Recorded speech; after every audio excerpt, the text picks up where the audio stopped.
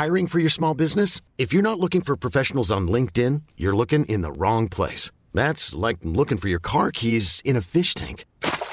LinkedIn helps you hire professionals you can't find anywhere else, even those who aren't actively searching for a new job but might be open to the perfect role. In a given month, over 70% of LinkedIn users don't even visit other leading job sites. So start looking in the right place. With LinkedIn, you can hire professionals like a professional. Post your free job on linkedin.com/achieve today. Hey, Dave. Yeah, Randy. Since we founded Bombas, we've always said our socks, underwear, and T-shirts are super soft. Any new ideas? Maybe sublimely soft. Or disgustingly cozy. Wait, what? I got it. Bombas. Absurdly comfortable essentials for yourself and for those facing homelessness. Because one purchased equals one donated. Wow, did we just write an ad?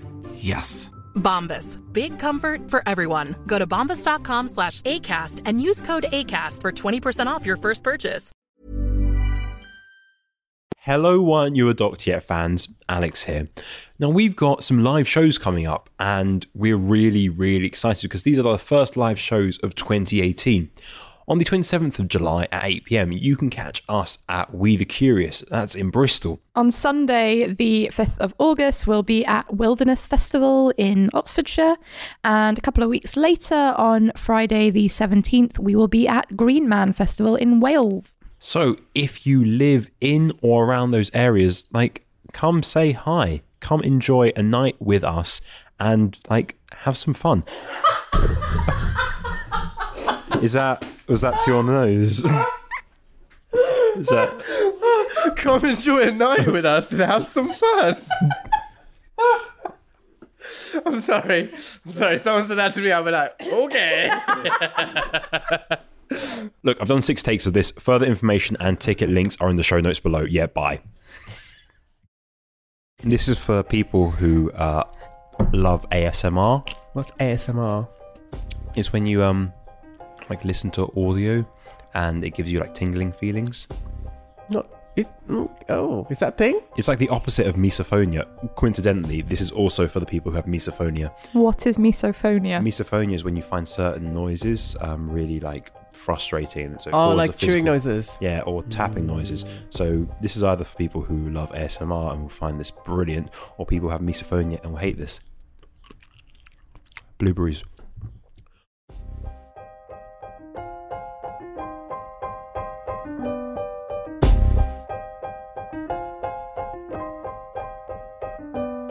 Hello and welcome to Weren't You a Doctor Yet, the only podcast that uses cutting-edge science to answer the questions that you actually have.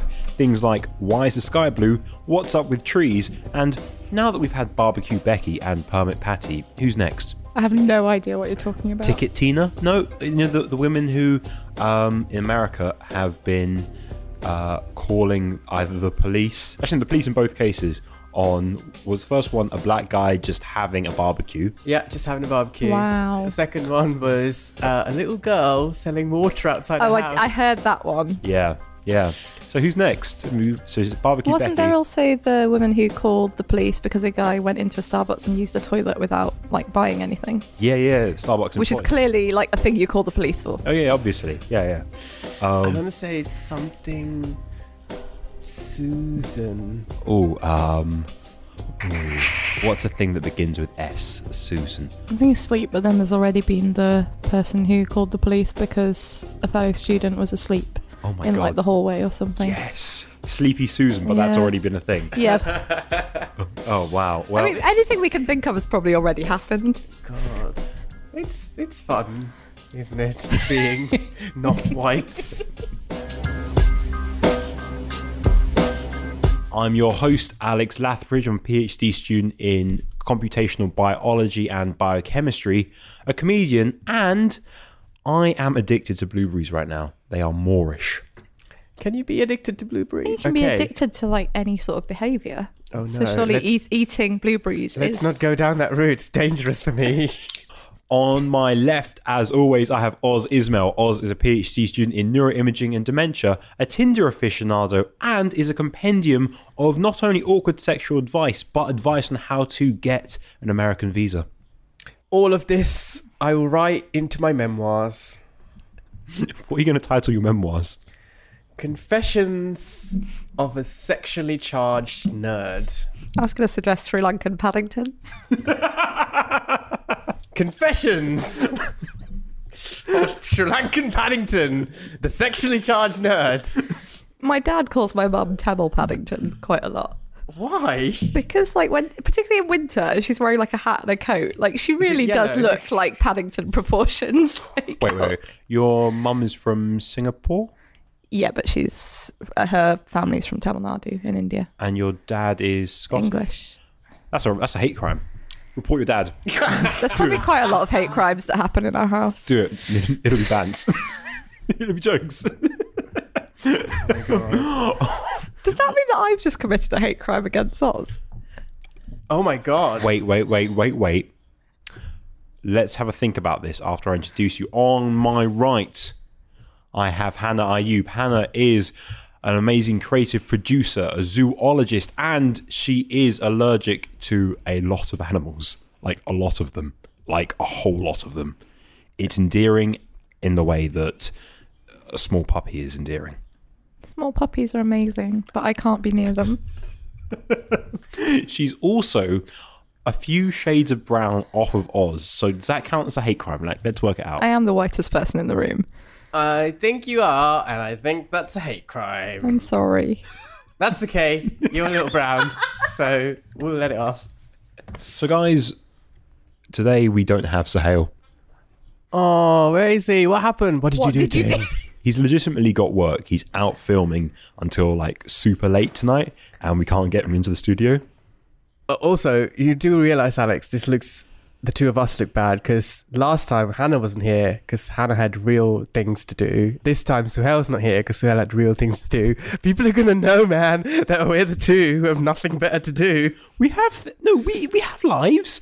It's just that our lives are a bit more flexible around coming into a studio into the evening and recording a comedy plus science plus pop culture podcast. I will go with that. Right? Makes me feel better about myself. Whatever it takes for you to sleep at night. I barely sleep at night. I still think you're to blame for Sahel not being here. Be that as it may, guys, what have you been up to this week? So this week's been fun. So Pride's coming up, but by the time this goes out, I guess it would already have been the Pride Parade.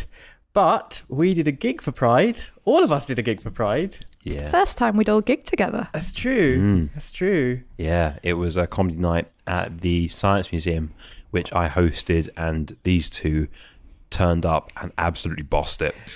The best laugh I had of the night was when I got heckled by someone, only to respond with, "You have a shockingly piss poor hairline. Do I need to teach you about the concept of a shape up?"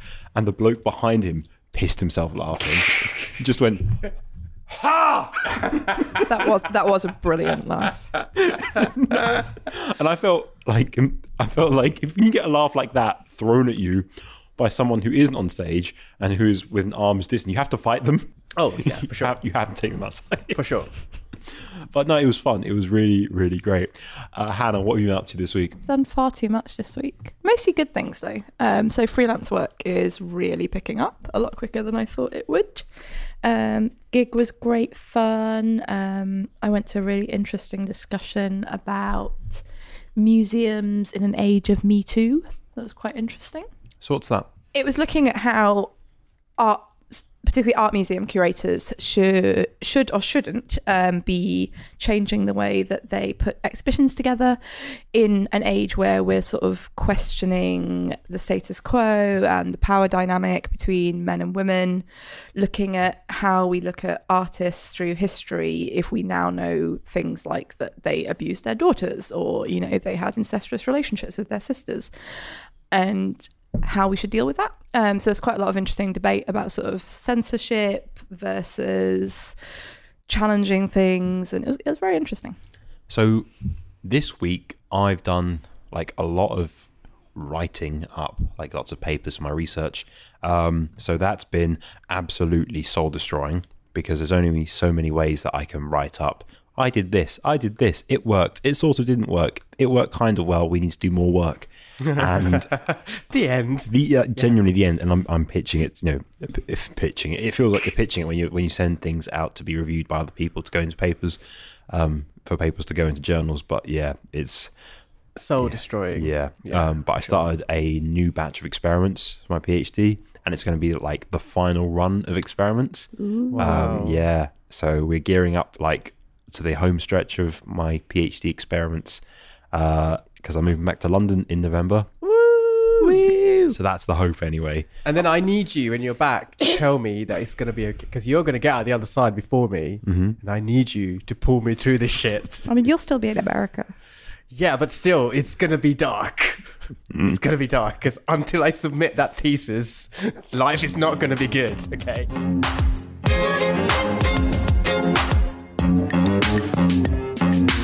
So guys, have you seen anything interesting in the news this week? I'm not even going to give you time to respond because I have. Sounds like you have a lot to say, Alex. Well, I have things that I You have a feel lot to say. should Come be on. shared. Now, Share. have you guys heard of the Met Gang Matrix? No, what is that? I've heard of it, but I don't know anything more about it. So the Met Gang Matrix it's a database, and it's a database that's filled with people who the police think pose a risk. It was set up really after the London riots, and it was set up to combat organised crime, organised gangs, war on gangs, all that shit. And that's a really important thing. No one's denying it. The issue that you have right now is that on this database of, I think, almost 4,000 people, or 3,500 to 4,000 people, almost 9 in 10 of those people are black or Asian or like minority ethnic.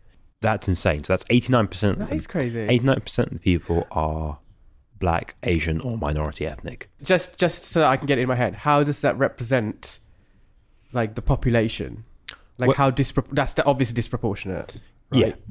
So London as a whole, when you look at the 2011 census, is about 60% white. So that means, we've got 40% of London being black, Asian, or ethnic minority. But now you've got a gangs matrix that is 89%. That's so crazy. 89% BAME, so black, Asian, minority ethnic. Right, so how do they justify this? So what they've said is that they've got suspects on there who are involved in gang crime. Cool. But they've also got a lot of people who aren't criminals or don't really have criminal intent. So how do they end up on there? So what they have is sort of, it's like a prediction algorithm. And that sort of worries me because my PhD, it uses a lot of prediction algorithms, and I write a lot of prediction algorithms. So I know that prediction algorithms, very easy to get wrong. What Amnesty UK have said is that this gangs matrix and sort of scoring of people in a sort of Black Mirror-esque way of, are they known criminals or could they potentially have gang affiliation based off of lots of data that they're pulling, is actually a breach of human rights. Again, I'm speaking in a lot of hypotheticals because not a lot of information is out there on the gangs matrix. Yeah. Some MPs have lobbied for it, sort of saying like, and they've got sort of stats on the breakdown of demographics. So that's how we know that there are 90% BAME on there, and like out of that sort of 90 or 89%, 78% of them are black. So yeah. Wow. Yeah, so further freedom of information requests haven't like been super successful currently.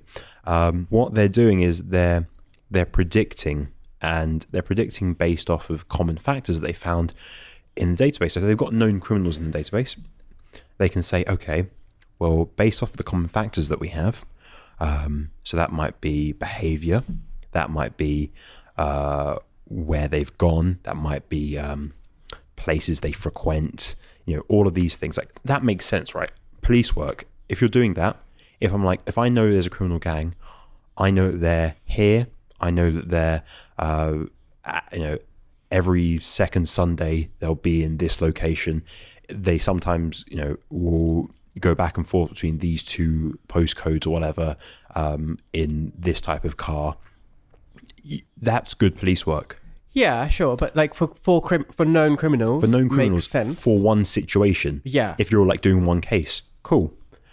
But what's a worry in this case is that they're applying sort of technology to this, big technology, so data prediction. And in some cases, Amnesty have found that officers have used social media information without a warrant. Wow. So they're scraping people's social media information and your digital profile and pulling that together with other information you have. So probably financial information, probably, like police records, like all of these things. And presumably, like, they get access to the social media on open profiles, right? Yeah. So that's like what we leave as a public profile. Okay. So here's my big issue. My big issue is because like all those things come together and they allow you to find certain factors that might be predictors. So if you've got like social media, you can do things like visual data analysis. So you can say, okay, what pictures they posted up? You can analyze those. You can do audio data analysis, like say they link to music or whatever. Location, you can get geolocation. You can get like time and dates, and you can work out when people are active online, what's this, and you can work out the profile, the digital profile of a supposed gang criminal. And that you can do things like sentiment analysis, which is reading tweets or Facebook posts or Instagram posts for emotion. So that's like a positive or negative feeling. So you can be like, well, 75% of our known criminals on our gang's database expressed negative sentiment about the police. So that becomes a predictor. You can think about it. That's so dangerous. No, so think about it. So I'm being sort of semi-facetious with this, but like imagine a hypothetical breakdown where it's like, you've got a data set that they have of known criminals. Let's say they've got known criminals. From this, they've said, okay, well, 62% of these known criminals live within 2 miles of a certain postcode. 80% have been in police custody before the age of 16. 33% have shared anti-police or anti-government sentiment in social media in the last 12 months. 55% of them are fans of Dragon Ball Z. Or have liked Dragon Ball Z like Facebook page, or have linked to Dragon Ball Z memes or something. I'm being facetious with the last point, but I'm really not, because I know some people who are about that lifestyle who fucking love Dragon Ball Z. Like I've got people who I know from when I was very, very, very young who are now doing dumb things, who honestly, an hour-long conversation about who would beat one another, Vegeta versus Goku, like really super into that, super nerdy. So what's happening is that parts of culture are becoming criminalized. That's what I was going to say. So like they're literally taking like information about how a group of criminals behave and then making these kind of links. Yes. Just based on their behavior, and then connecting that behavior to people who aren't involved in criminal stuff, potentially, right? Because those people become false positives, because everyone gets a score on this matrix. So it can be 0, it can be much, much higher, like 100. 100 obviously would be like, this person is probably super criminal. I don't know the exact scoring because, again, information isn't being released on this. I'm just spitting a hypothetical. But what's really happening, and what has been confirmed, is that things like drill music are being sort of used as one of the predictors. So you start criminalizing things in the same way they criminalized grime, in the same way people in the past have criminalized rap. But right now they're able to do it using computational algorithms. Yeah, so that means that if someone like me, who likes a certain artist, listens to them, I could potentially be picked up and put on this gang matrix. I could be there with a really low score because I don't do all of the other behaviors. Do you know what this is like? I'm thinking it's like they're going to turn this into some kind of like credit rating type system, aren't they? Like Black Mirror, but because that's what's happening right now. So people get red flags and they're on this database. They're red flagged on the database, but we don't really know how this database could be used. So if it's shared between other government agencies, imagine going to try and get a student loan, trying to apply for university, trying to get a job, trying to rent, and you find out you're on a criminal database. Yeah. Or you don't find out. You're just turned away and not given a reason. Exactly. And all that comes from the fact that you have been predicted to be on this database, or I've been predicted on this database, because the database has been trained on a sample group that is very heavily black from London. So that means, imagine one of their predictors was, frequents this barber's. Like, I go to a barber's in a pretty dodgy place. Yeah. Imagine, because some people who are on the criminal database also go there, I get put onto the same database. Like, that's messed up. Or you like a certain type of music, or posting on social media with certain phrases, certain turns of phrase. So I mean, it worries me. Like, I always feel like at some level this is already going on, right? Like, for me, for example, like looking at things like the Muslim ban and stuff like that, where large groups of people, just based on where they originally came from, have restrictions on where they can travel to. Like, to me, like, it's stuff like that's already happening, right? Things like this may only make that worse. Exactly. Right? And here's the thing, like, you aren't going to have a lot of people talking about it because, well, if you do this, you're going to make it harder for black people. You're going to make it harder for other minority people to get into education, get into being able to rent somewhere, being able to get a job and skill up. So it becomes a form of racial profiling and a form of oppression through the use of technology, and technology that people sometimes think, doesn't have bias. Technology is neutral. It's not, because you can train code to be biased by having biased data going in. That's right. And then, like, it's this dangerous place where it's like, but the scientific data says this is what's happening. What I find really interesting about this is how almost the data and the algorithms have mirrored a bias that I think is really present in British society, which is actually it all being more about culture than race or behaviour. Well, it is. But I think it's specifically that bias against different behaviour that essentially isn't the norm, very much in inverted commas, being seen as deviant. And then it's almost that one step further to criminalising it. How large is the database? Do you know? It's 3,500 people, just under 4,000. Okay. 3,500 to 4,000 people. That's off of data that was released about 6 weeks ago. Yeah. When you're talking about the fact that it mirrors bias that's already present in the UK, well, yeah, think about it. If the data set going in is based off known gang members, how are they known gang members? Because they've been arrested.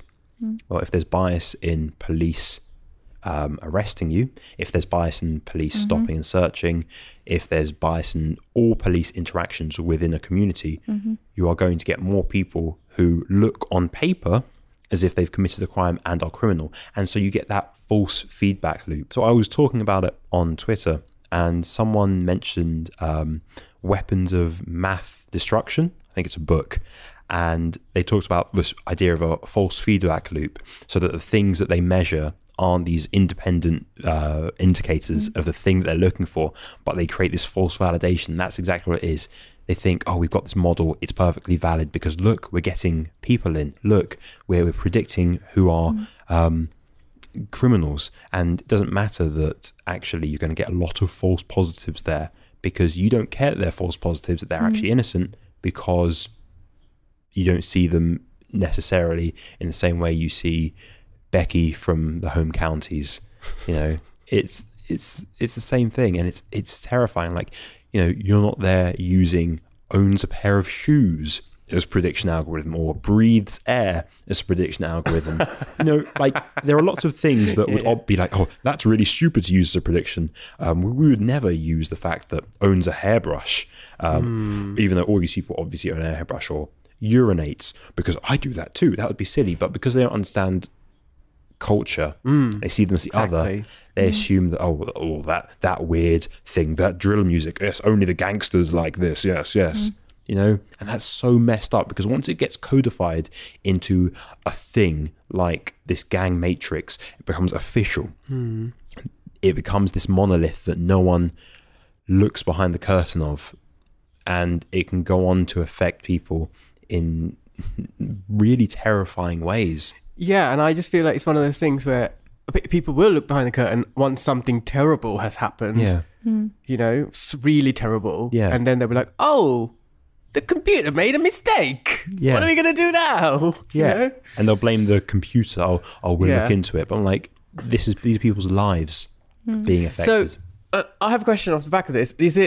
Are they doing it for crime, just general crime in London, or is this going to be rolled out to terrorism as well? Because like that's a whole other ballpark, like a ball game, isn't it? So they do it currently for gang crime in London. That's the major thing. But there are similar things being rolled out in places like Manchester as well. They found out that they do in fact do similar things there.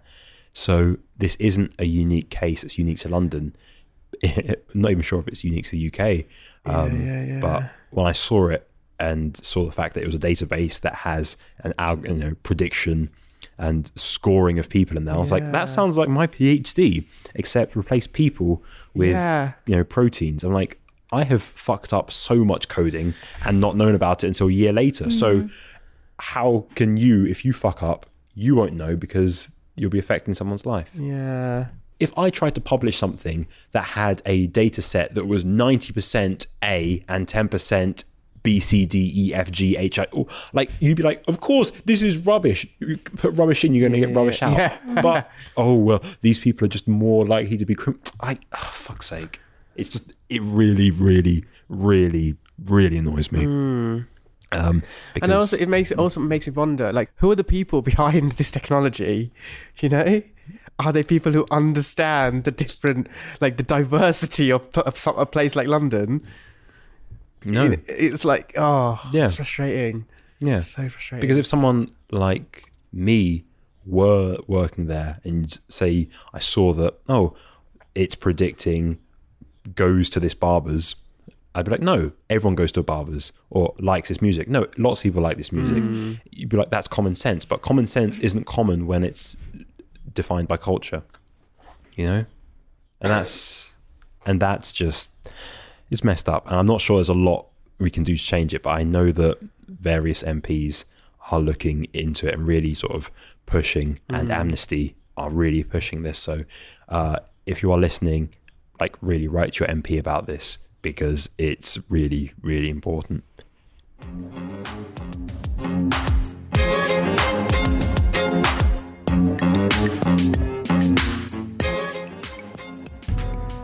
People often ask what makes Chaotic Adequate different from the other live play RPG podcasts available on the fabulous internet. Well, other podcasts are heartbreakingly without actual scholar of horror, Amanda DeJoya. We're not prisoners, we're your You're our prisoners. No. I want to speak to the top priest. I want to speak to the manager. They sorely lack comedian and actor Angus Dunnican. She's me, by the way. I say to this dragon, hello, are you the homeowner? The dragon looks almost offended that you would imply that he was renting. And other podcasts are tragically bereft of the scientist, comedian, and semi-professional troll, Steve Cross. Oh, I love Chagrin Battlefounder, come to rescue you. Do you want to roll for potential seduction? Crucially, though, most D&D podcasts have a writer, creator, and dungeon master who's actually played the game before. We, conversely, have Gregory Akerman. There's about 18 different possible quest lines you could have taken. and you invented a new one. New episodes each week, new characters to meet, /accidentally murder, and always new things to get a bit wrong. Join us in the world of Chaotic Adequate. It's very silly. On a happier note now, guys. The world is dying. That's not very happy. Is it not? The poor world is dying. No, that's not happy at all. Okay, so in the news recently, I've seen that China has stopped accepting foreign waste, like foreign recycling. It's no longer going to import that. Yeah, I mean, it's an interesting news story because it made me really think about where we know. When I quite simply put recycling in the recycling bin, right? But how often do I stop to think about what happens there? How often do I think about what can and can't go in there? Because recycling is confusing. Like, just generally, like, I've lived in different parts of the UK and different towns, and like it's different everywhere you go, right? Have you guys seen the new Kickstarter? It's a guy that's made these lights that will light up based off of your council website. I saw that on Twitter. Yes. So they're little bin LEDs that light up, so you'll know what day to put the bins out and which bins to put out, because like the green bin will light up, or the black bin, or the little food bin. It's great. So we'll put the link in the show notes below. But yeah, bins, recycling, all of that stuff. Really, really, it's the most difficult part of being an adult. I don't want to reveal to you how much worse it's going to get. Is that not? Wait, what? What? You child, you innocent baby. No, but you're right. Okay, so it is one of those things where like life is too hectic, and I am doing my bit for recycling, but it's not really that simple, right? So the whole China story. The reason it surfaces is because for a long time we have been sending a lot of our recyclable waste to China, and they've been dealing with it, right? Yeah. So in the UK, we produce around 22 million tons of waste a year. So much. Yeah. Do you know how much 22 million tons is? I'm struggling to actually picture it. All right, 22 million tons is just over 1/20th of all human weight. So the weight of every human in the world. Yeah. So the UK alone produces waste that weighs the same as 1/20th of the human beings on Earth. Yes. So that is how much waste. A lot. So much. That's right? It is 3.7 times the weight of the Great Pyramid of Giza. And is all of that until the ban, was all of that going to China? So out of that, 44% of it's recycled, so just under 10 million tons. Okay. Yeah. And so that's recycled locally? That's just recycled in general. And 2/3 of our plastic recycling from the UK, it gets exported. I don't know how much actually goes to China itself. So most of that used to go to China, really? But then China then said... So what China does is they take it on and they turn it into stuff. So they make toys out of it. They resell it to other parts of the world. But they then decided to stop doing this because the quality of the recycling that was being sent over was bad. So basically, people, we are probably all guilty of it, right? We just put stuff in the recycling bin that's not meant to be there. That's been contaminated. Fuck that. Fuck your plastic. I don't want it anymore. It's trash. Throw it away. Your trash is trash. Your rubbish is rubbish. Yeah. Throw it away. I don't want it anymore. China's closed for business. He's like, put it in the bin. No, don't, because we can't recycle it anymore. See, like, you might often go to events where there isn't any recycling facility. And part of the reason for that is that some of the most sustainable events have to sort the waste in order to actually recycle most of it, because people are awful and will just throw anything into any bin.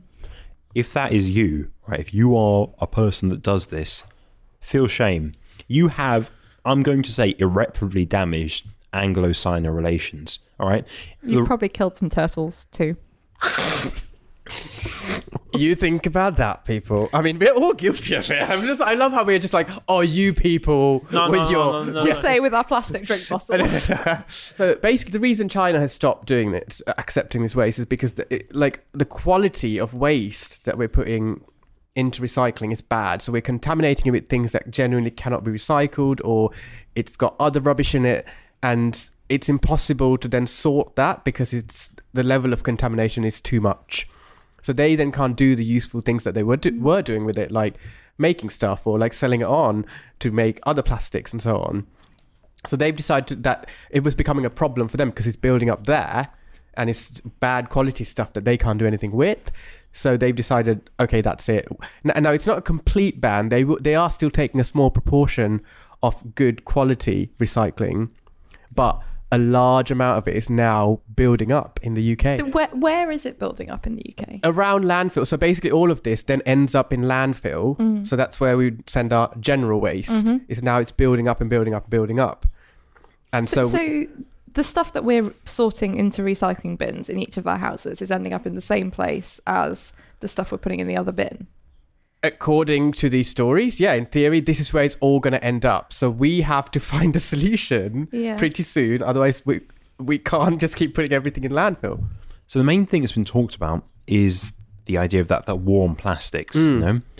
The fact that we are polluting the water. We aren't recycling things. Like, we're just ending up throwing things in the landfills. That's ending up going into the water, and then smaller animals are eating it. You know, you're killing turtles. You know, you've got that really well-known image of the seahorse clutching the Q-tip. Yeah, I mean, there's a few images like that have surfaced recently. How they're like, so there's that video of that diver, this guy called Rich Horner. He was diving with a camera, and he's swimming through this large body of water and swimming through loads and loads of plastic. And it's things like that end up on social media, and people are like, holy shit, we're killing the earth. And that's, I think, driving a lot of this war on plastics, as you say, because people are suddenly being very aware of it, even though this has been a growing problem. And also, we haven't really been thinking about what we're doing with plastics until like stuff like that started to come up. Wait, Oz, did you spoke to an expert about this, right? Yeah, so I caught up with our materials expert, who we have had on this podcast, Anna Pajajski, and she has some very interesting takes on this whole war on plastics. My take on this is that plastic is absolutely not the problem. Plastics are amazing materials.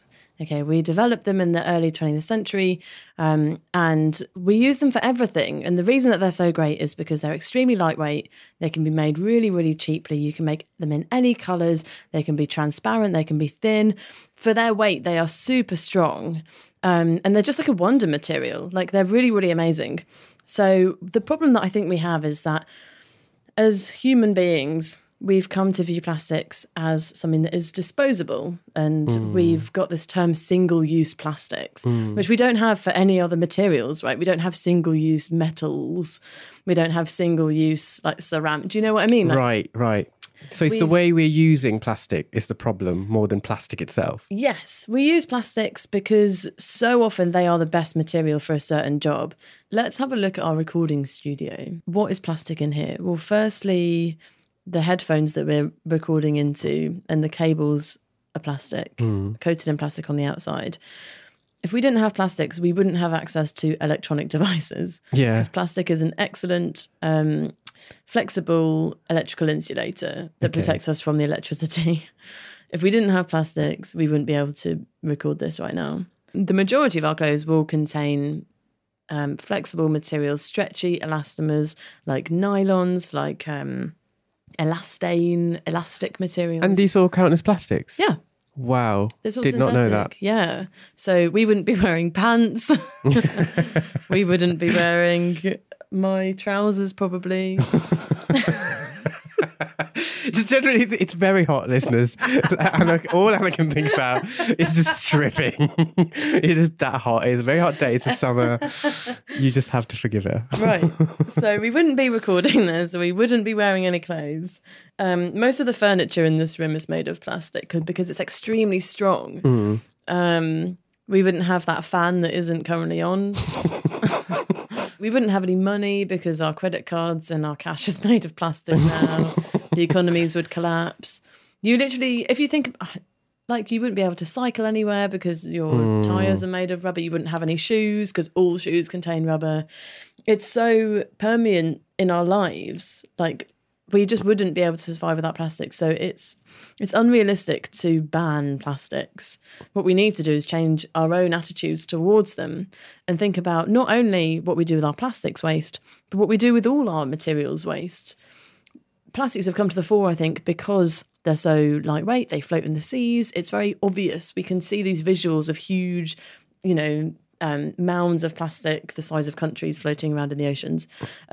We also throw away all of our other materials, right? That's a good point, isn't it? Like, all of our other materials are in landfills as well, but we're not crying about those because they don't float in the seas. They sink in the seas and we don't see them. Right, so they just don't make good enough headlines, basically. Yeah, I think that's true. So the problem is that because we use them for packaging for things that are edible or disposable in other ways, that packaging then has only a single use for us, if that makes sense. Right. So we only need to have this plastic packaging to contain our grapes, and once we've eaten the grapes, we have no other use for it.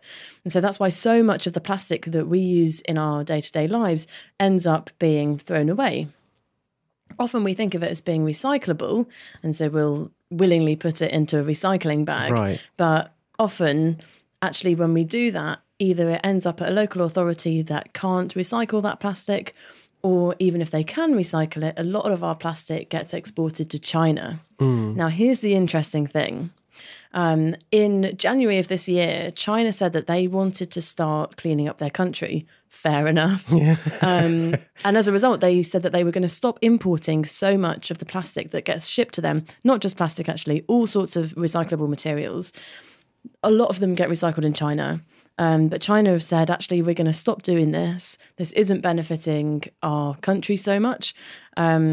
And so you're going to have to deal with it on your own. We see plastics floating around in the sea because they are so amazing, because they're really strong, they're virtually indestructible, and they're really lightweight. They're lighter than seawater. That's why they float. Okay, that's basic science. And so we end up with these huge flotillas of plastic bottles and all the rest of it, because plastic is so amazing, because it floats.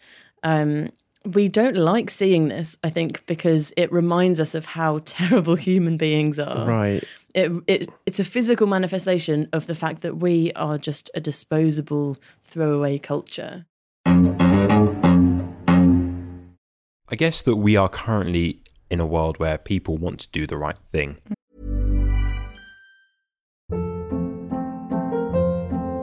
Hold up. What was that? Boring. No flavor. That was as bad as those leftovers you ate all week. Keke Palmer here, and it's time to say hello to something fresh and guilt-free. Hello Fresh. Jazz up dinner with pecan-crusted chicken or garlic butter shrimp scampi. Now that's music to my mouth. Hello Fresh. Let's get this dinner party started. Discover all the delicious possibilities at HelloFresh.com.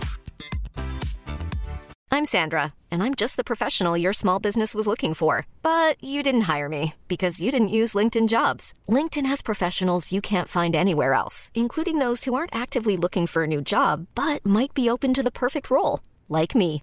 In a given month, over 70% of LinkedIn users don't visit other leading job sites. So if you're not looking on LinkedIn, you'll miss out on great candidates like Sandra. Start hiring professionals like a professional. Post your free job on linkedin.com/achieve today. Hey, it's Ryan Reynolds, and I'm here with Keith, co-star of my upcoming film, If, only in theaters May 17th. Do you want to tell people the big news? All right, I'll do it. Sign up now and you'll get unlimited for $15 a month and 6 months of Paramount Plus Essential Plan on us. MintMobile.com/switch. Upfront payment of $45 equivalent to $15 per month. Unlimited over 40 gigabytes per month. Face lower speeds. Videos at 480p. Active Mint customers by 531.24 get 6 months of Paramount Plus Essential Plan. Auto renews after 6 months. Offer ends May 31st, 2024. Separate Paramount Plus registration required. Terms and conditions apply if rated PG.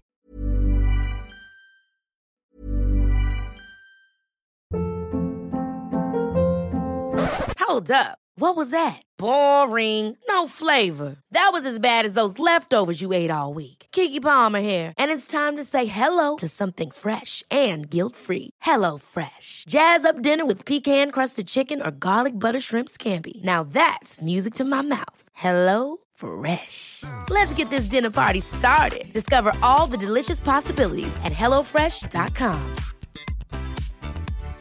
Hi, I'm Daniel, founder of Pretty Litter. Cats and cat owners deserve better than any old-fashioned litter. That's why I teamed up with scientists and veterinarians to create Pretty Litter. Its innovative crystal formula has superior odor control and weighs up to 80% less than clay litter. Pretty Litter even monitors health by changing colors to help detect early signs of potential illness. It's the world's smartest kitty litter. Go to prettylitter.com and use code ACAST for 20% off your first order and a free cat toy. Terms and conditions apply. See site for details.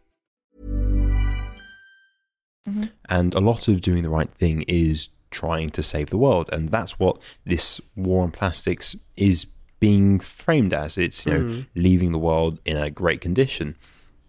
But is there more to it than that? Because Hannah, I know you have a lot of views on how people think about things. I think there are quite a lot of environmental issues, including recycling, palm oil, conservation of some species, where we in the West, but I think from mostly, sort of well-meaning places, end up sort of doing this thing where we sort of make decisions and we decide what people should be doing as if we're making decisions for the whole planet, and quite often I think it ends up with people sort of pointing fingers at less well-off areas of the world and sort of saying, you should be doing this.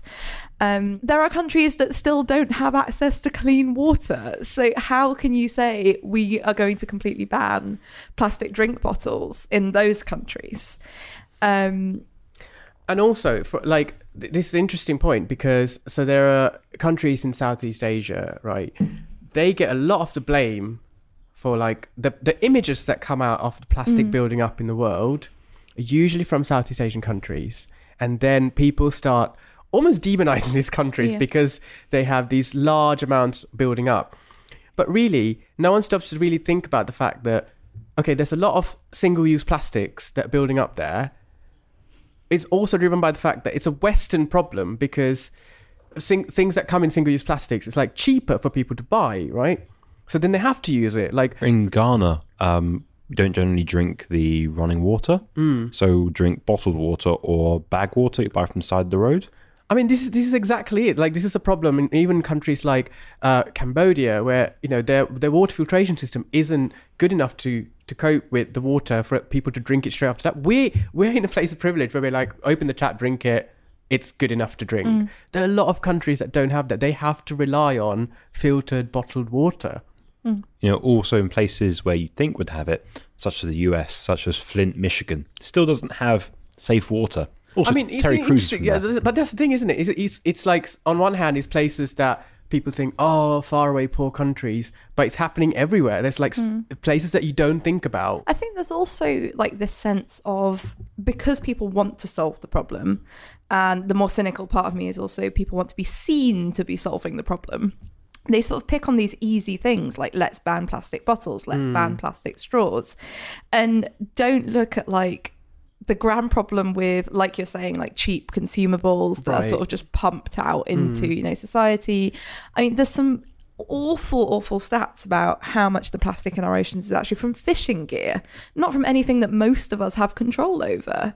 You know, or things beyond that almost no one has control over. So the Great Pacific plastic patch, there's an estimate that 20% of that was from the Japanese tsunami. Like, facts like that make me think that surely, rather than just almost trying to curb what we're doing now, we need to be going one step further and being like, how do we actually get rid of the waste that's already out there? You can't say to these people, be richer. Yeah. Have you tried not being poor?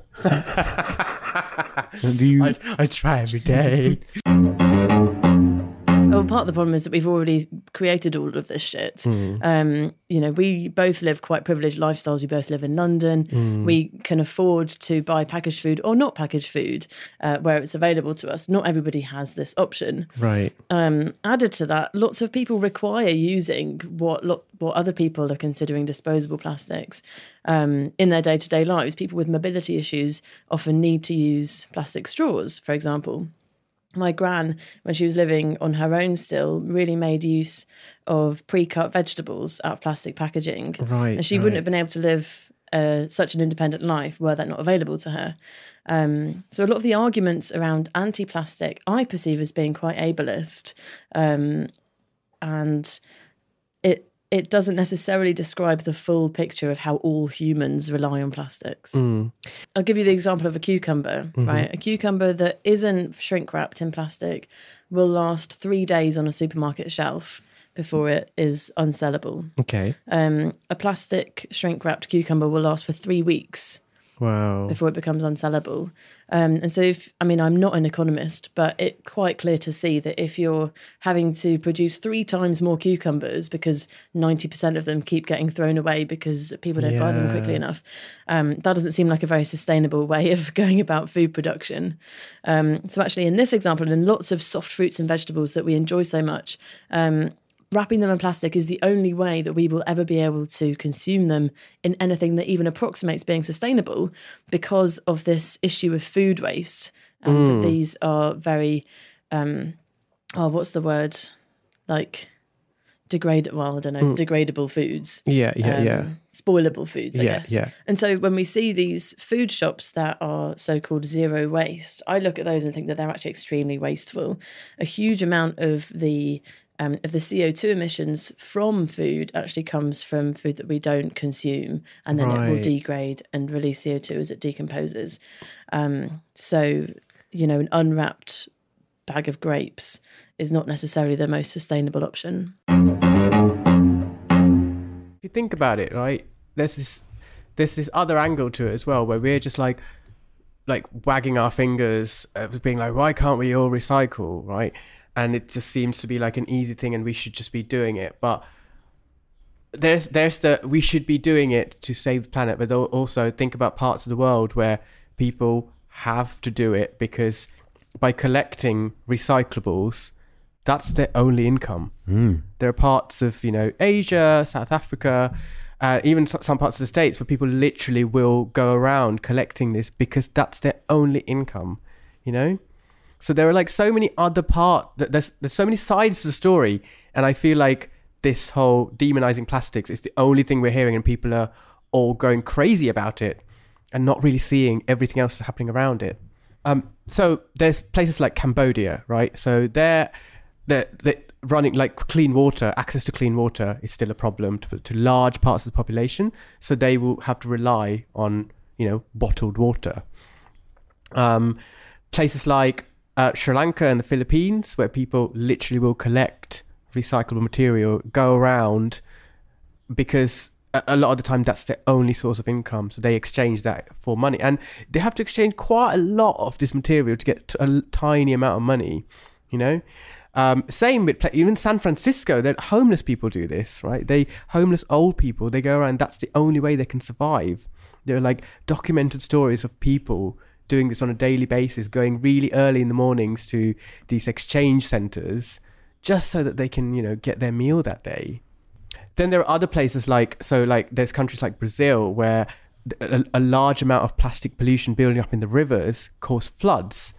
And there's this one lady who's very specifically decided that she was going to do something about it because there was a flood where, her whole house flooded, and she saw her neighbor float past her dead. And she was like, I never want to see, that's a horrifying image to see your neighbor float past you, right? And she was like, I have to do something. I am one person. I have to do something and start this initiative to clean up the rivers. So it's just so much darker and so much more emotional, I think, when you look at other parts of the world.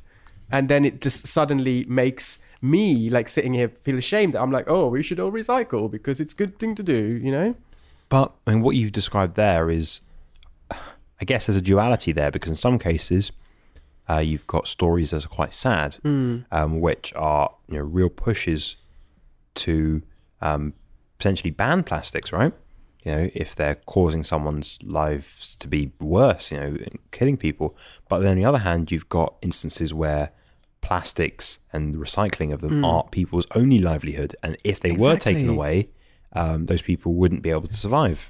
But in the countries where recycling has been incentivized to the point that it's become a part of people's livelihoods, is there then a higher rate of recycling when there's that financial incentive rather than just like a moral imperative? I think these incentivized schemes work brilliantly. The plastic bag charge of 5p reduced plastic bag usage by 80% in the UK, which is a phenomenal behavioural change over a whole population. That's incredible. What's a bit sad about it is that the only way to get through to people in terms of giving plastics a value is to literally give it a monetary value that was going to come out of people's wallets. So I think, that's one of the sad things, is that it's really driven by economics. You can show people as many turtles as you like, but the only thing that's going to change behaviour is through people's wallets. I don't know if you saw this story. Militant group against a Somali militant group, Al-Shabaab, announced ban on single-use plastics. Poses a serious threat to the well-being of humans and animals alike. Oh, but militant groups don't. But on the flip side, I also read this news story about Australia trying to introduce a plastic bag charge, and there was chaos. Apparently some poor shop assistant got grabbed by the throat because someone was so pissed off about it. So then they had to withdraw the plastic bag charge so that people could get accustomed to the idea that so it's not really being that well received in some parts of the world, I guess. Well, what's really interesting about this, and maybe this is taking it too far, but I feel like what the Australians were getting angry about was that they felt it was their right to own these free plastic objects. Mm. And so, I don't know, there's some kind of interesting human psychology there. Like, people want to own these things, to use them once and then to throw them away. Like, you want to dispose of things. You want everything to be new and then to dispose of it. Mm. You can take this as far as you want, but like, it seems like there's a very unhealthy attitude there surrounding it's my right to have this free plastic object because it has absolutely no value, and it's my right to do with it what I like and then throw it wherever I want. Like, that doesn't seem like a very nice person. I think the person who probably grabbed someone's neck is probably has other issues to address. But what is it then about this? Because essentially plastic is convenient. That's why we use it. It's lightweight. It's cheap, like it's very convenient for us to just dispose of it. So we need to examine humans wanting such convenience and absolutely not allowing for anything less. So there's been a proposal to bring in a sort of similar but quite different scheme in England where there'd be a deposit included in the price of cans and plastic bottles. So the price would go up slightly, but you'd get that money back when you return the container. So there's similar schemes in Germany where that deposit is about 22p, and also in Sweden where it's about 8p. So this is interesting, right? Because this system, right, has existed in Sri Lanka for a long time. Like, I remember as a kid going, like, it was slightly more, you would take an empty bottle of Coke, right, that you had one in your house, you take it, exchange it, and only pay for the Coke that's in the bottle. And then every time you went back, you'd exchange it for another bottle. Whereas if you wanted to take the bottle away with you, you had to pay slightly more. I think they do similar things in Ghana because you pay for minerals like the drinks, and then you take the bottles back and you can get them refilled, and that's they're glass bottles, not plastic. The glass ones. And so that's how they do it, and I think that's really, I always found that really, really interesting. I always found it weird that one, they didn't serve Coke in glass here, because glass Coke is infinitely better. It tastes so much better. If you've never had glass Coke, don't ever it come to. It doesn't actually have glass in it. It doesn't have glass in it. It's served in like a special glass bottle, and you're coming to me like, oh, you need to try quinoa. You need to try this superfood. Fuck you. You haven't lived your life. Fuck you. You don't ever get to come to me and say, oh, you should try this new other different food. Oh, you don't know food. No, because you don't know glass Coke. You don't know glass Coke. You haven't lived. Yeah. You don't know glass Coke. The joy of glass Coke and the joy of taking your bottle back and getting more glass Coke. Every time we worry we're going into like far too dark a subject, we find a way to make it lighthearted again. Do you not understand the USP of this podcast? Yes. Maybe. I don't know.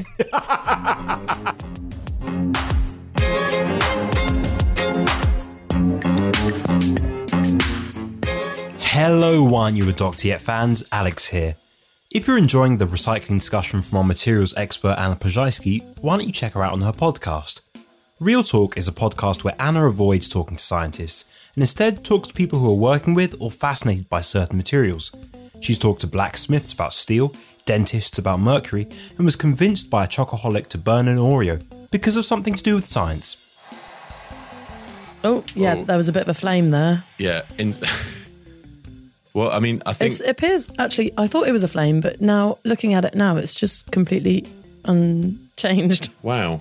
I mean, I think that probably speaks to the calorific content of an Oreo, doesn't it? That, like, it's not phased it at all. It's like really remarkable. It's like a ceramic tile. You can find Anna and more of a materials goodness on Real Talk. That's RIAL Talk.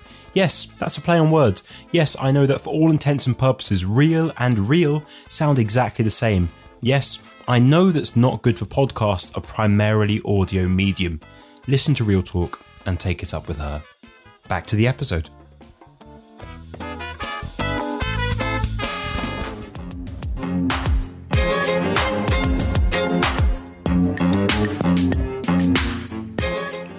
About 40 countries worldwide, including Germany and Sweden and Israel, and 21 US states have some sort of deposit return scheme as well. Like the plastic bag tax in the UK, I think is quite a good example of where a scheme has worked. And isn't that amazing that it's like you just had to put a small charge on it, like 5p, right? Yeah. And people automatically changed. The behaviour changed. But the thing is, so I'm significant. as guilty of this as anyone else. Well, yeah, Like, when absolutely, absolutely. Me too. Because like when I used to work in an office, like, you know, there'd be times when, you know, you'd buy a load of stuff, like when you're going out for lunch or something, and just grab a plastic bag. And it was like the moment it was going to cost 5p, it's like, Yeah. no, I will carry a pile of 10 things back. How many from the things do I shop. balance on my head? Yeah. hey, I'm... South Asians here. Yeah, like, we can balance things on our heads. No, okay? sorry. You haven't seen West African people balance things on their head. Okay, I've seen a woman selling plantain on the side of the road, and it was hot plantain, all right? And it's a big bowl, all right? Like a big bowl. So people of the internet who are listening, I'm about 5'11" on a good day, okay? My arm span is relative to that. This bowl was about my arm span. It was balanced on one woman's head, okay? She had braids and then a little like cotton thing above it. And she was able to pull all of this stuff out. She was able to sell like plantain, gum, like, and keep it segmented in different areas. It was a corner shop on her head. And that is completely usual. So don't come to me saying, oh, South Asians do it better than the West Africans do it. We will have a street hawker Olympics. All right, fuck this nonsense egg on spoon race. No, our sports day will be balancing things in your head, running them, selling them. There we go. Oh my god, yes. This does actually sound amazing. I want this as a reality TV show.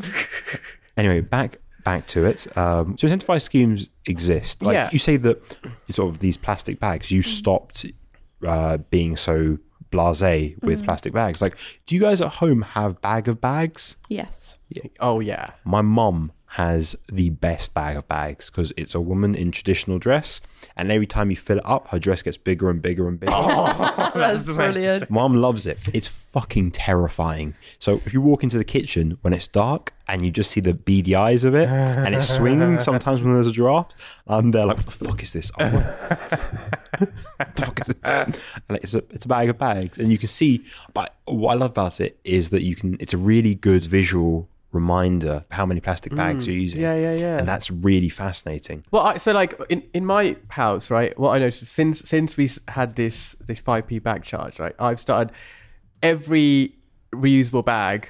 I put it in now the bag of bags, right? So we don't have like that many plastic bags at home anymore. But we used to have so many. Every time we moved out, it's like, oh, great packing material. But this time we're moving, we're like, I haven't got that many bags, you know? So it is working. So these incentivized schemes work. What I thought was interesting was South Africa. They started this scheme where you exchange recyclable waste for like almost like a credit card system. So they put credit on this card, which you can. I understand how specifically credit cards work. I mean, do you though? No, yes, I do. Okay. So like that, so they put credit on this card, and then you can specifically, it's more like a store card, so you can specifically go and spend it in specific stores. Like, so that's a great way to incentivize, because then you can really see like reward systems, right? So people would be like, oh, I can go and buy this X thing that I really want just by giving them my rubbish, essentially. So you can work out like how many plastic bottles you can recycle, and to get like an Xbox or something. Exactly, yeah. So I think those kind of schemes really need to take off, and then that will really change the way we look at. But that's the thing, you shouldn't appeal to people's altruism, because that can wax and wane. Appeal to their self-interest and their selfishness. Yeah. Give me the money. That's what we want. I think it might be in Sweden. It's probably a Scandinavian country. I think it's Sweden, where you can take your plastic bottles to the supermarket and they'll give you cash for them. And the government subsidise this. They must have done a calculation that actually it's cheaper to do that than it is to deal with the bottles later down the track to export to China, for example. Like there must, I don't know enough about it, but there are definitely schemes that are being trialled surrounding reuse, returning, trying to create a circular economy around plastics. But it relies on people doing that. So if you said to people, okay, we're not going to sell water in plastic bottles anymore in most places, you would have to supply water fountains in offices and in on the streets and parks. I think to counter that. So I know in one place in Haiti, plastic can end up acting as sort of incubators for mosquitoes, and they end up, spreading diseases which aren't great. And it can also leach those toxins into drinking sources and stuff. So in Haiti, where 75% of people lack access to clean drinking water, partly because of these contaminated water supplies, it's really important that you start recycling. And when you've got a place like there where they've got an ongoing cholera crisis and stuff, it's really important. So they've started to incentivize the collection of plastic waste and bringing it in. So you can bring it in for things like cooking oil, heating oil, like school fees, and it's really brilliant because people end up getting all of that on, not in physical cash, but through an app. Yeah. And so that's bringing real world problems and giving people agency, and giving them the ability to make not only their country better, but to make their own lives better. That's it, isn't it? Those are I think, the schemes that really work because it makes an impact on individual people's lives, right? Yeah. So I've been really interested in economic incentives in sort of conservation and environmentalism for quite a while. It sort of reminded me that I gave a talk on this back in my final year of university, and someone in the audience who was white, with no sense of irony, accused me of being imperialist. Why? What did you say? Yeah, Hannah, basically, what did you say? Their argument was that sort of any sort of scheme where people in the West are putting money into a project to then sort of incentivize people in less developed areas of the world was imperialist. Whereas my view was that maybe using some of the wealth that we've accumulated by trashing the planet to help other people clean up the planet, maybe the less imperialist thing to do. I think it is a double standard. So in some countries like Haiti, things like cholera, but people don't care about that when they view it here because they've saved the war. They've saved the world. It's the war on plastics. People have stopped using plastics. So, everything's great because they are able to drink quinoa salad through their reusable straw, Yeah. And so that's... And also it's this whole with those diseases, they just seen as well, that's what happens over there. Again, that's another thing I find really frustrating. Yeah. It's because there are reasons why those diseases are prevalent in those countries. Yeah, and it's really messed up because it's not thinking about the human issues behind it. There's also a worry for me when we look at certain diseases and we just sort of go, well, that's what happens over there and it's not something we need to worry about. That ignores sort of big things like climate change that could bring those diseases here. Not even climate change. What about people like us who live here but have family in places like that, go there and then come back? So I was about to say... Oh shit, sorry. When I was 12 years old, I got a disease called dengue fever, which is... Hey man, that's a real... I was fucking terrified of that. You got dengue fever? How did you get dengue fever?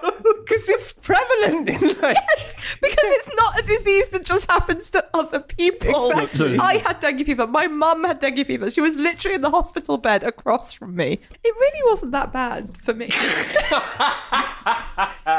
Essentially, there was some building work going on near to the flat that me and my mum were living in.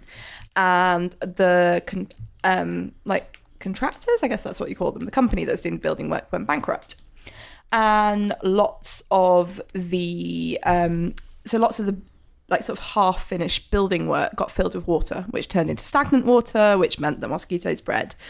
By the time I was actually diagnosed, most of the worst symptoms were over because I'd been misdiagnosed twice. What did you get misdiagnosed with? Stomach flu. So me and my mum were both misdiagnosed twice by two different doctors. Singapore does not play around. You're 12. What the fuck? And I think my point is that Singapore is generally considered quite an affluent country. I think there's only a few measures that are sort of keeping it out of being officially classed as a first world nation. Like, it doesn't take much for those sort of diseases to suddenly affect people. And it isn't just about poverty or different ways of life that people look down on. I mean, you can view plastic as a way to sequester CO2 emissions, because when it comes down to it, plastic is made from petroleum. If we didn't use this petroleum, this oil, to make plastics, we'd probably be burning it for energy and releasing CO2. When you package it up into plastics, that the CO2 won't get out because, as I said, they're indestructible. They won't biodegrade. So what you end up with is carbon that gets wrapped up into plastics. Yes, we bury it in the ground, and yes, it doesn't degrade, but it also doesn't give off CO2. Mm-hmm. So if you wanted to choose a plastic bag or a paper bag, you're choosing between a material that won't degrade in the environment but won't have any CO2 emissions as it does so, or you're choosing between a paper bag which will biodegrade and will release CO2. So this is such a complex issue, and that's massively sort of boiled down. There's far many more factors than those. But at the point of degradation, a plastic bag won't be as damaging to the environment in terms of carbon dioxide emissions than a paper bag. Wow. That's so interesting, because I don't think I've ever really thought about it like that, you know? So that's such an interesting viewpoint that no one really thinks about. What do you think the future of this is? Like recycling, the war on plastics, like, are the attitudes in the world going to change? Are we going to take a more worldwide view rather than a moral high ground, us and them, be better? I think it's up to the nerds. Technology is going to fix this, right? Hannah is looking at me so cynically right now. It's going to be the politicians. They're going to solve this. It's more just how close Oz is getting to that line of like, science will save the world and it's better than everything. No, it's not better than everything, but I think there is some cool tech that is going to help. But no. Hannah, in all this, if he gets too zealous, keep him in line. Okay. So what is there? What is there that could work from science? So there is one. Oh my God, said the scientist. So there's this company called MacRuber, and they've developed this way to mix plastic with asphalt, and apparently, that can make better roads. So the roads are more stable, and that means you won't get all these potholes forming and stuff.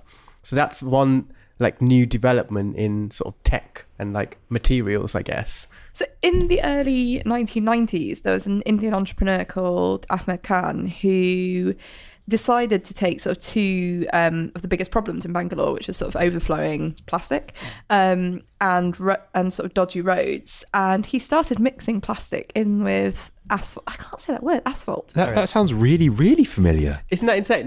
This story. So when did this happen? It started in the early 90s, but I've got an article here from 2009. Nearly 1,000 miles of roads have already been built in India using this technique. Oh, if Oz doesn't get a date up soon, we're going to have to call technological appropriation. What's really cool is these roads withstand monsoons better as well. Oh, can MacRuber's roads withstand monsoons? So if you go on MacRuber's website, their front page is the end of the road for waste plastic. I mean, this story came out here in 2017. Oh, it's not looking good for MacRuber. It's not looking. I mean, and also it's an article that's endorsed by the UK's Department for International Trade. Not looking good. Yeah. Again, it's crazy that story, given that that's existed for a while and it's already been used. Apparently, it's been patented and everything. Wow. Well. Damn. Sort of on a similar note, there was a architecture graduate in New York who developed a way of mixing plastic bags with concrete to make bricks. And it sort of keeps the plastic out of landfills, but apparently it also sort of eliminates the need for a specific thing that's normally added to concrete that has to be mined, which is quite cool. That's really, really cool. So that's a new way of creating buildings and creating a place where people can live, as well as solving waste problems. Yeah. And I guess both with the concrete sort of bricks and also the roads, it's, we talk a lot about how we're never going to be able to get rid of the plastic. So storing it in things that we need to build anyway makes a lot of sense. And it's providing infrastructure for these places. And that's the thing that's needed. It's you need roads to be able to travel between cities or to travel to work. You need places to live. You need places to work and stuff. So that's really great. And there's places like Thailand.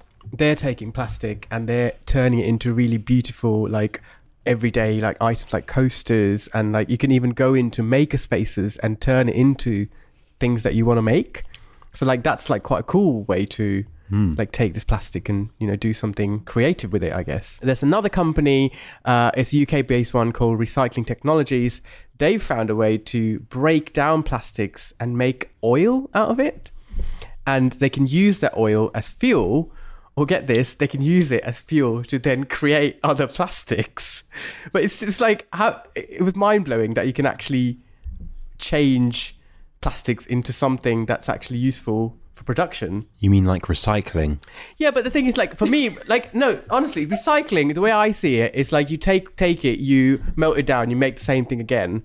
But this is creating new stuff, and like when it's fuel, it's upcycling. Well, see, again, if you say upcycling to me, like I would look at it as like taking an old IKEA table and like putting a load of coins on it and then like putting like something else on it and just making... That's very home counties of you. I'm not from the home counties though. From Bahrain. From Bahrain and Sri Lanka. Is there anything else that people are doing? Yeah, so like this, in Taipei, they have these mobile apps. So this is just, these are initiatives to help people recycle better, right? So there are apps that let them track when there's a garbage truck nearby, and also they're also imposing fines on people. So like if you don't recycle, then you get into trouble, and there are places where they actually have cameras to track this as well. Fucking so like hell. That's a bit like extreme, I guess, but at the same time an app that tells you when the garbage truck is coming, that's handy, especially like if you've forgotten to like put your wheelie bin out, right? If the app alerts you, say like hypothetically in the UK if that exists, that's good, right? Like that's going to make you think about recycling more, think about like how you're managing your waste a bit more. Well, one thing I thought was really, really interesting, there's a group of 14-year-olds who discovered a way to reuse styrofoam. Did you see this news story? No. So they figured out that styrofoam, right, the structure of styrofoam is composed of carbon, and they found a way to change that carbon into activated carbon, which is used in a lot of water filters. So essentially taking styrofoam, which is incredibly hard to get rid of and to recycle, almost impossible, turning that into something that you can clean water with. A bunch of 14-year-olds did this. Isn't that crazy? Fucking hell. What were you doing at 14 apart from surviving dengue fever? No, I'd survived. Well, I moved from Singapore back to the UK at the age of 14. Jesus Christ.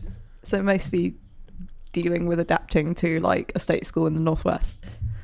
At 14, I think I learnt how to do a backflip. I was doing my AS levels. Oh my God, why are you so... I just feel like you guys have been bringing me down to this episode, so I feel like I had to just put that in there, man. Prick. Are you like some sort of child... how do you say that word? Prodigy. Prodigy, there you go.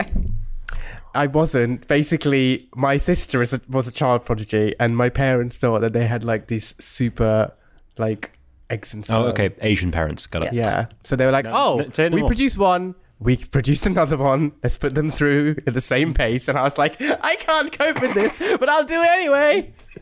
You can almost see the pain like coming through. Yeah, it's fun being Asian. So- I think my major advice is to not only think about the plastics waste that you're producing, but to think about all of the waste that you're producing. And that starts with what you're purchasing, whether you purchase clothes or shoes that are going to have a short lifetime or a longer lifetime. There's so much that we dispose of beyond plastic packaging. And all of this has to go somewhere, and most of it goes into landfill. So being mindful, trying to reduce the waste that you produce, reuse it if you possibly can, try and keep it in use as much as possible until it is until it's beyond its useful lifetime. Then it can go into landfill or be recycled.